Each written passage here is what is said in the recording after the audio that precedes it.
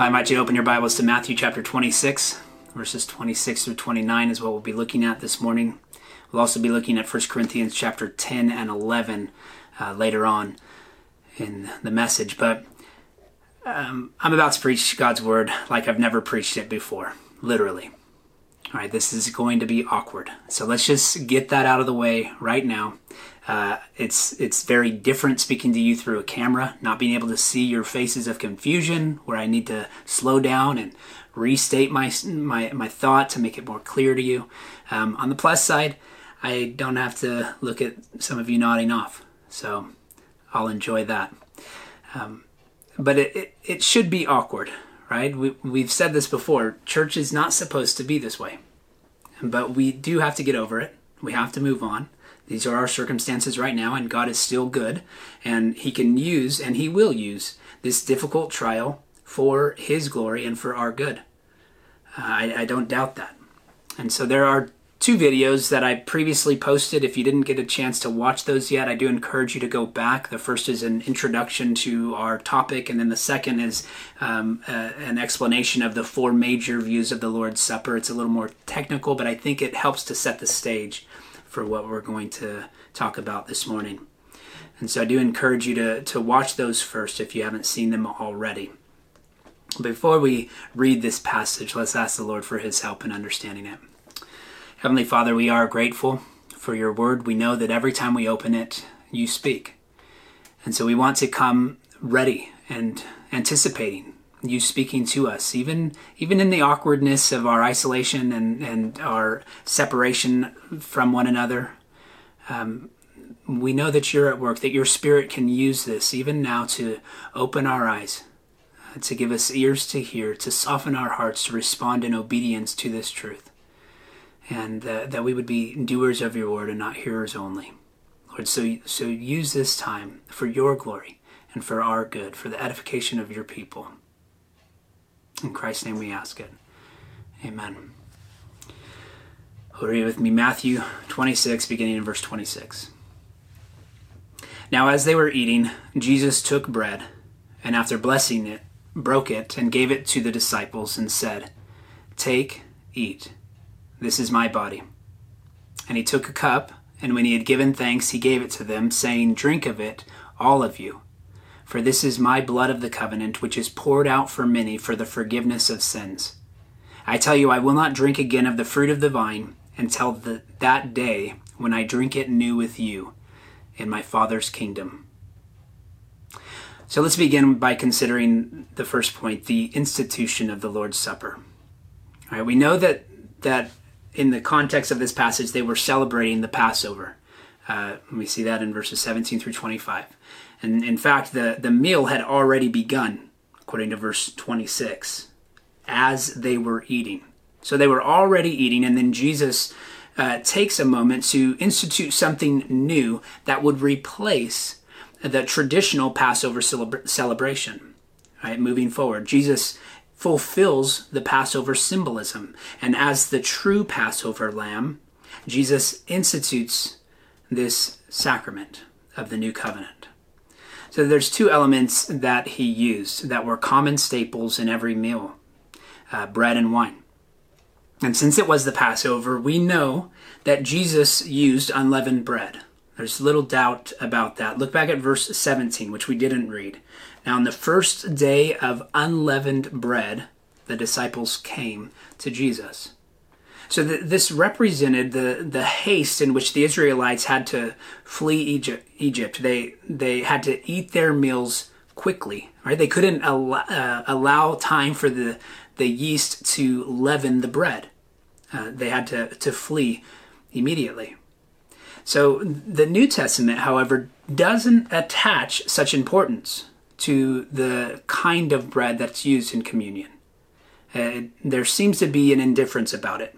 And in fact, some go so far as to suggest that leaven is a better representation of the gospel because it represents the resurrection of Christ, or the leavening of the gospel in the world as the church expands and spreads. But that's not ever made explicit in the passages dealing with the Lord's Supper. However, historically, in the early church, the evidence leans towards leavened bread. Leon Morris points out that the Eastern Church has always used leavened bread, and that was the case in the West also until getting on toward AD 1000. But what about the type of wine? Right? We know that it couldn't have been juice because juice didn't exist. Thomas Welch didn't invent juice until 1869. But what kind of wine was it? Was it red or white? Well, John Calvin says this, and he's talking about just all external forms, but he'll get to the idea of what kind of bread and what kind of wine should be used. He says this, in regard to the external form of the ordinance, whether or not believers are to take into their hands and divide among themselves, or each is to eat what is given to him, whether they are to return the cup to the deacon or hand it to their neighbor, whether the bread is to be leavened or unleavened, and the wine to be red or white, is of no consequence. These things are indifferent and left free to the church. So, given Calvin's reasoning, I imagine he would have allowed juice to be another valid option. It's still fruit from the vine, even though it's not fermented. So what's far more important than the type of bread and wine that is used is the meaning that they represent. Right? That is what's clearly the focus in all of these passages is the meaning that they portray, that they convey. Right? The bread is Christ's body, given for his people, according to Luke 22:19. The bread is broken. It symbolizes Christ's death on the cross. Likewise, in reference to the cup, Jesus says, "This is my blood of the covenant, which is poured out for many for the forgiveness of sins." And that language of blood and pouring is sacrificial language. It's a reference to the violent death that Jesus would undergo on the cross, that he would suffer. And so, really, both the bread and the cup refer or point to his death. And it's regarding his forgiveness for sins. And so the first thing I want to say is that unbelievers must receive forgiveness of sins before partaking in the Lord's Supper. The blood of Christ was poured out on the cross for all who place their faith in him. And so this itself is an offer to you. Right? If you're an unbeliever, this is something that you can do on your own. You don't have to wait till churches reopen and you can gather and meet with the pastor. You can do this right now. You can meet your Savior. You can turn away from your sin in repentance and place your faith in him. But this meal that we're talking about, this Lord's Supper, is for believers. Right? Every time we participate in the sacrament, it serves as a reminder of our need for forgiveness. That we humbly come before the Lord and we freely confess our sins. We confess how we daily fall short of the glory of God. This confession should take place privately and corporately. It should take place daily in our private lives, and it should take place when we gather together corporately. And it should certainly take place at some point before taking the Lord's Supper. And the good news is that Jesus holds out that cup of blessing to you, that you might once again be assured of your pardon, that you've been acquitted by the blood of Christ. You can confess your sin freely, knowing that Jesus will not pull that cup away from you. In fact, he already drank the cup of God's wrath so that you might drink the cup of blessing in communion with him. That's why we partake as often as we gather. That's why we partake frequently. We'll talk about that more later, but it's the fact that Christ drank the cup of God's wrath on our behalf so that we might drink the cup of blessing in communion with him. And so he encourages disciples, he encourages them with these words, "Drink of it, all of you." It implies a corporate gathering of the disciples in that first meal, that first institution of the Lord's Supper. And it points forward to the corporate gathering of the saints in every age since. Paul could have encouraged the Corinthian church to partake in the Lord's Supper from home. But he makes a clear distinction between eating and drinking at home and participating in the Lord's Supper at church. He explicitly states, in fact, that the Lord's Supper represents their unity as the body of Christ. Listen to 1 Corinthians 10, verse 17. Because there is one bread, we who are many are one body, for we all partake of the one bread. And so it's not something you should be doing isolated. It's not something you should be doing on your own by yourself. And in order to gain a fuller understanding, I do encourage you to turn with me to 1 Corinthians chapter 10 and 11. A few more passages there will help us understand the explanation of the Lord's Supper. Now, that's the second point in this message, the explanation of the Lord's Supper. So you have the institution of the Lord's Supper. It's in the Gospels. We didn't look at the parallel accounts, but it's the same thing said in Mark and Luke. There's a few subtle differences, but the substance is the same. But then in 1 Corinthians, Paul gives us some fuller understanding of this meal. And the first thing we see is that there's a variety of names that are attached to this meal. Should we call it communion? Should we call it the Lord's Supper? Should we call it Eucharist? All of these terms are actually biblical. In 1 Corinthians 10:16, he says it's communion or participation or even fellowship in the blood of Christ. And so there we see communion. In 1 Corinthians 11, verse 20, we see when you come together, it's not the Lord's Supper that you eat. Right? The Corinthians were gathering together. They were celebrating this meal, which they thought was honoring Christ's institution of it. But Paul rebukes them. He says, you're not taking part in the Lord's Supper. That's not what you're doing. All right, so there you see the same name, the name of the Lord's Supper given. Just a few verses later in chapter 11, verse 24, it says that he had given thanks. And that word had given thanks comes from the Greek Eucharist. So you can call it communion, Lord's Supper, Eucharist. They're all valid terms for this institution of a meal. Right? We should also point out the difference between a sacrament and an ordinance. Some people have a problem calling it sacrament.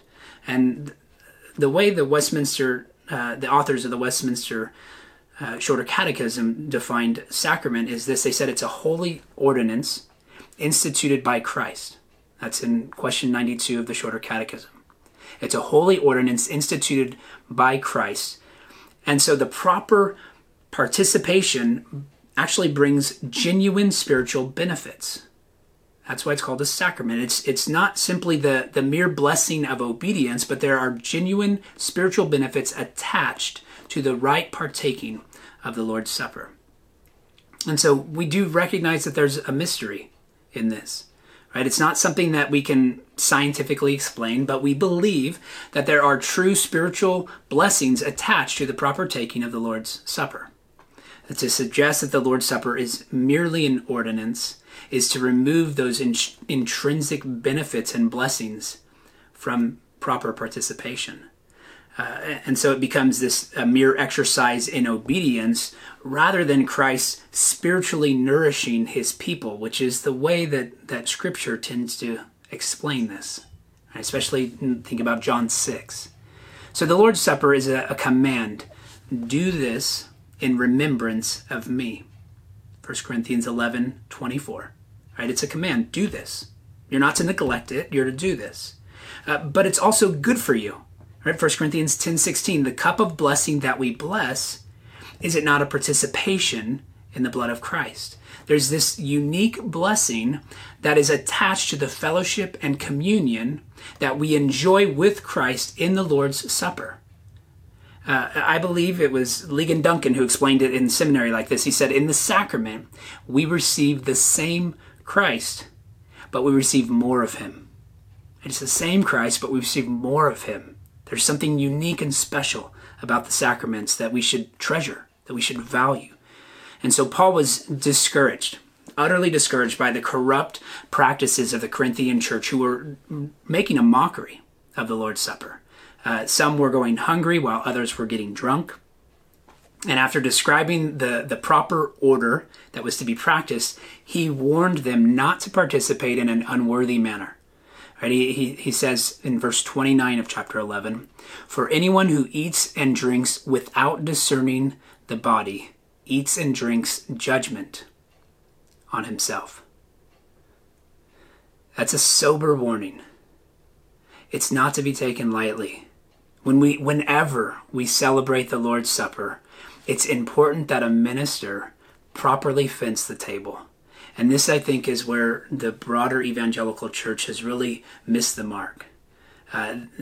There's virtually no explanation of how to partake of the Lord's Supper in a proper manner, and there's virtually no warning of partaking in an unworthy manner. What is meant to be a blessing can actually become a curse if you partake improperly. That is what Paul says in no uncertain terms.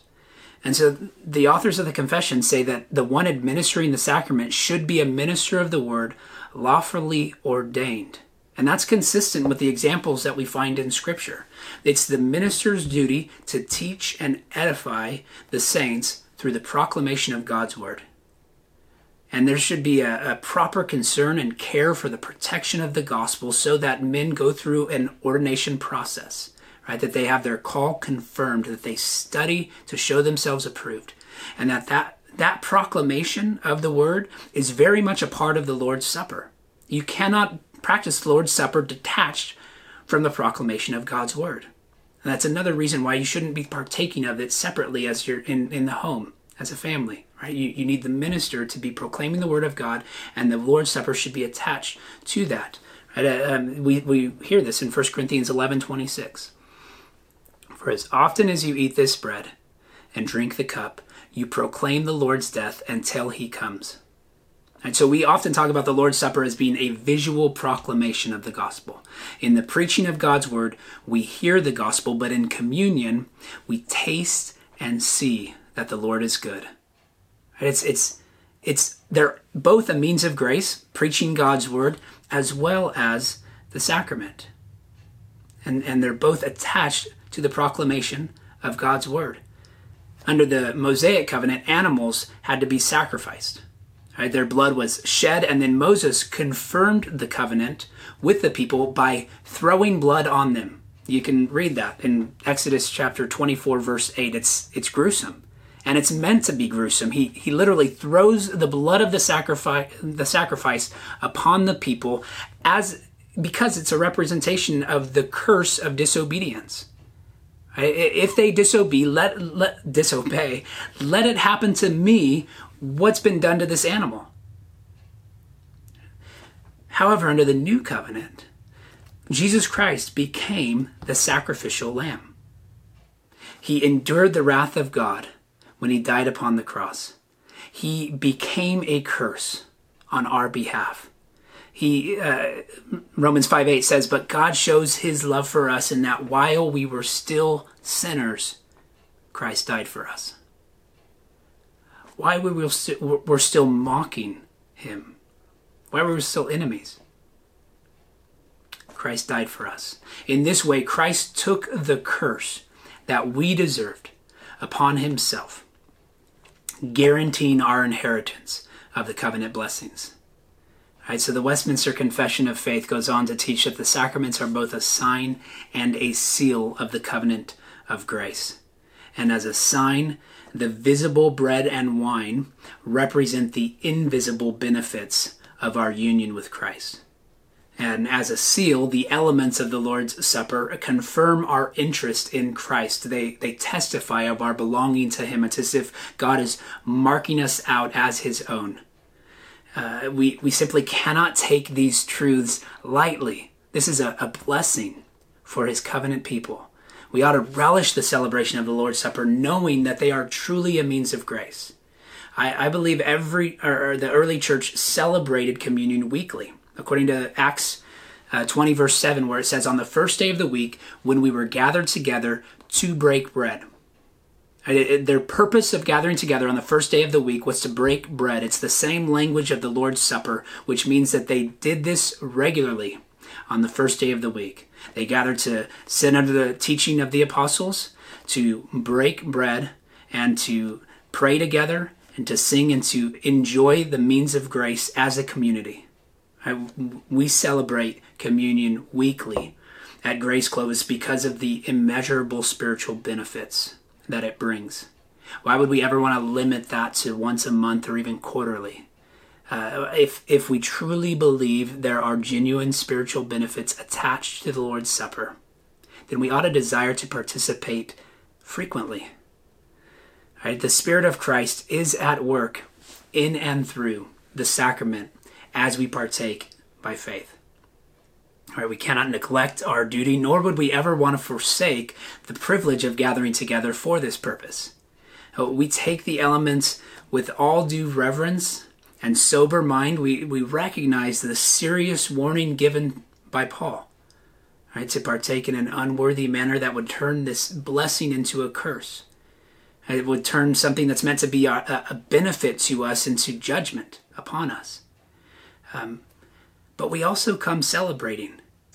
It's the same idea that we share often about coming to worship with reverence and joy. We come with humility, recognizing that we're not worthy, that we are sinners, right? And that we can come freely confessing that sin, knowing that we hear his assurance of pardon. And so then, instead of being down in shame and condemnation, we experience joy in the celebration of the Lord's Supper. So we come with faith that looks forward to the return of Christ. And that's really where the passage concludes in Matthew. Matthew chapter 26, verse 29. He says, I tell you, I will not drink again of this fruit of the vine until that day when I drink it new with you in my Father's kingdom. When we take communion, we ought to have in mind the future anticipation of the heavenly banquet. Right? John in Revelation describes this as the marriage supper of the Lamb. We looked at that from Revelation 19, verses 6 through 10 several weeks ago. And on that day, we know that the bride of Christ will be clothed. The bride of Christ that represents his believers, right, will be clothed in the righteousness that Christ himself has accomplished for and through her by the washing of his word. And so all the sacramental meals that we enjoy in this present age are a mere shadow of the reality that we will enjoy for all eternity. And so we look forward to the day where we can gather again and we can celebrate once again the Lord's Supper. But all the more we should look forward to that future day where we are no longer hindered by sin. We're no longer separated by this fallen world. We can come and we can enjoy communion face to face with our Savior for all eternity. That's our hope. Let's pray. Heavenly Father, we thank you that you've given us this hope, that you've given us this inheritance that is imperishable, undefiled, and unfading, that it's kept in heaven for us. Lord, we look forward to the day when we become the full recipients of that inheritance. When we sit down for the marriage supper of the Lamb with the full bride of Christ from every age, from every nation, from every tribe and language and people, when we gather together at the foot of your throne and we worship you, and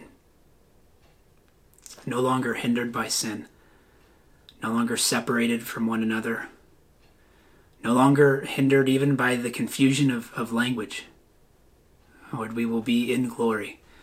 We'll be able to enjoy the full privileges and benefits that Christ purchased on our behalf.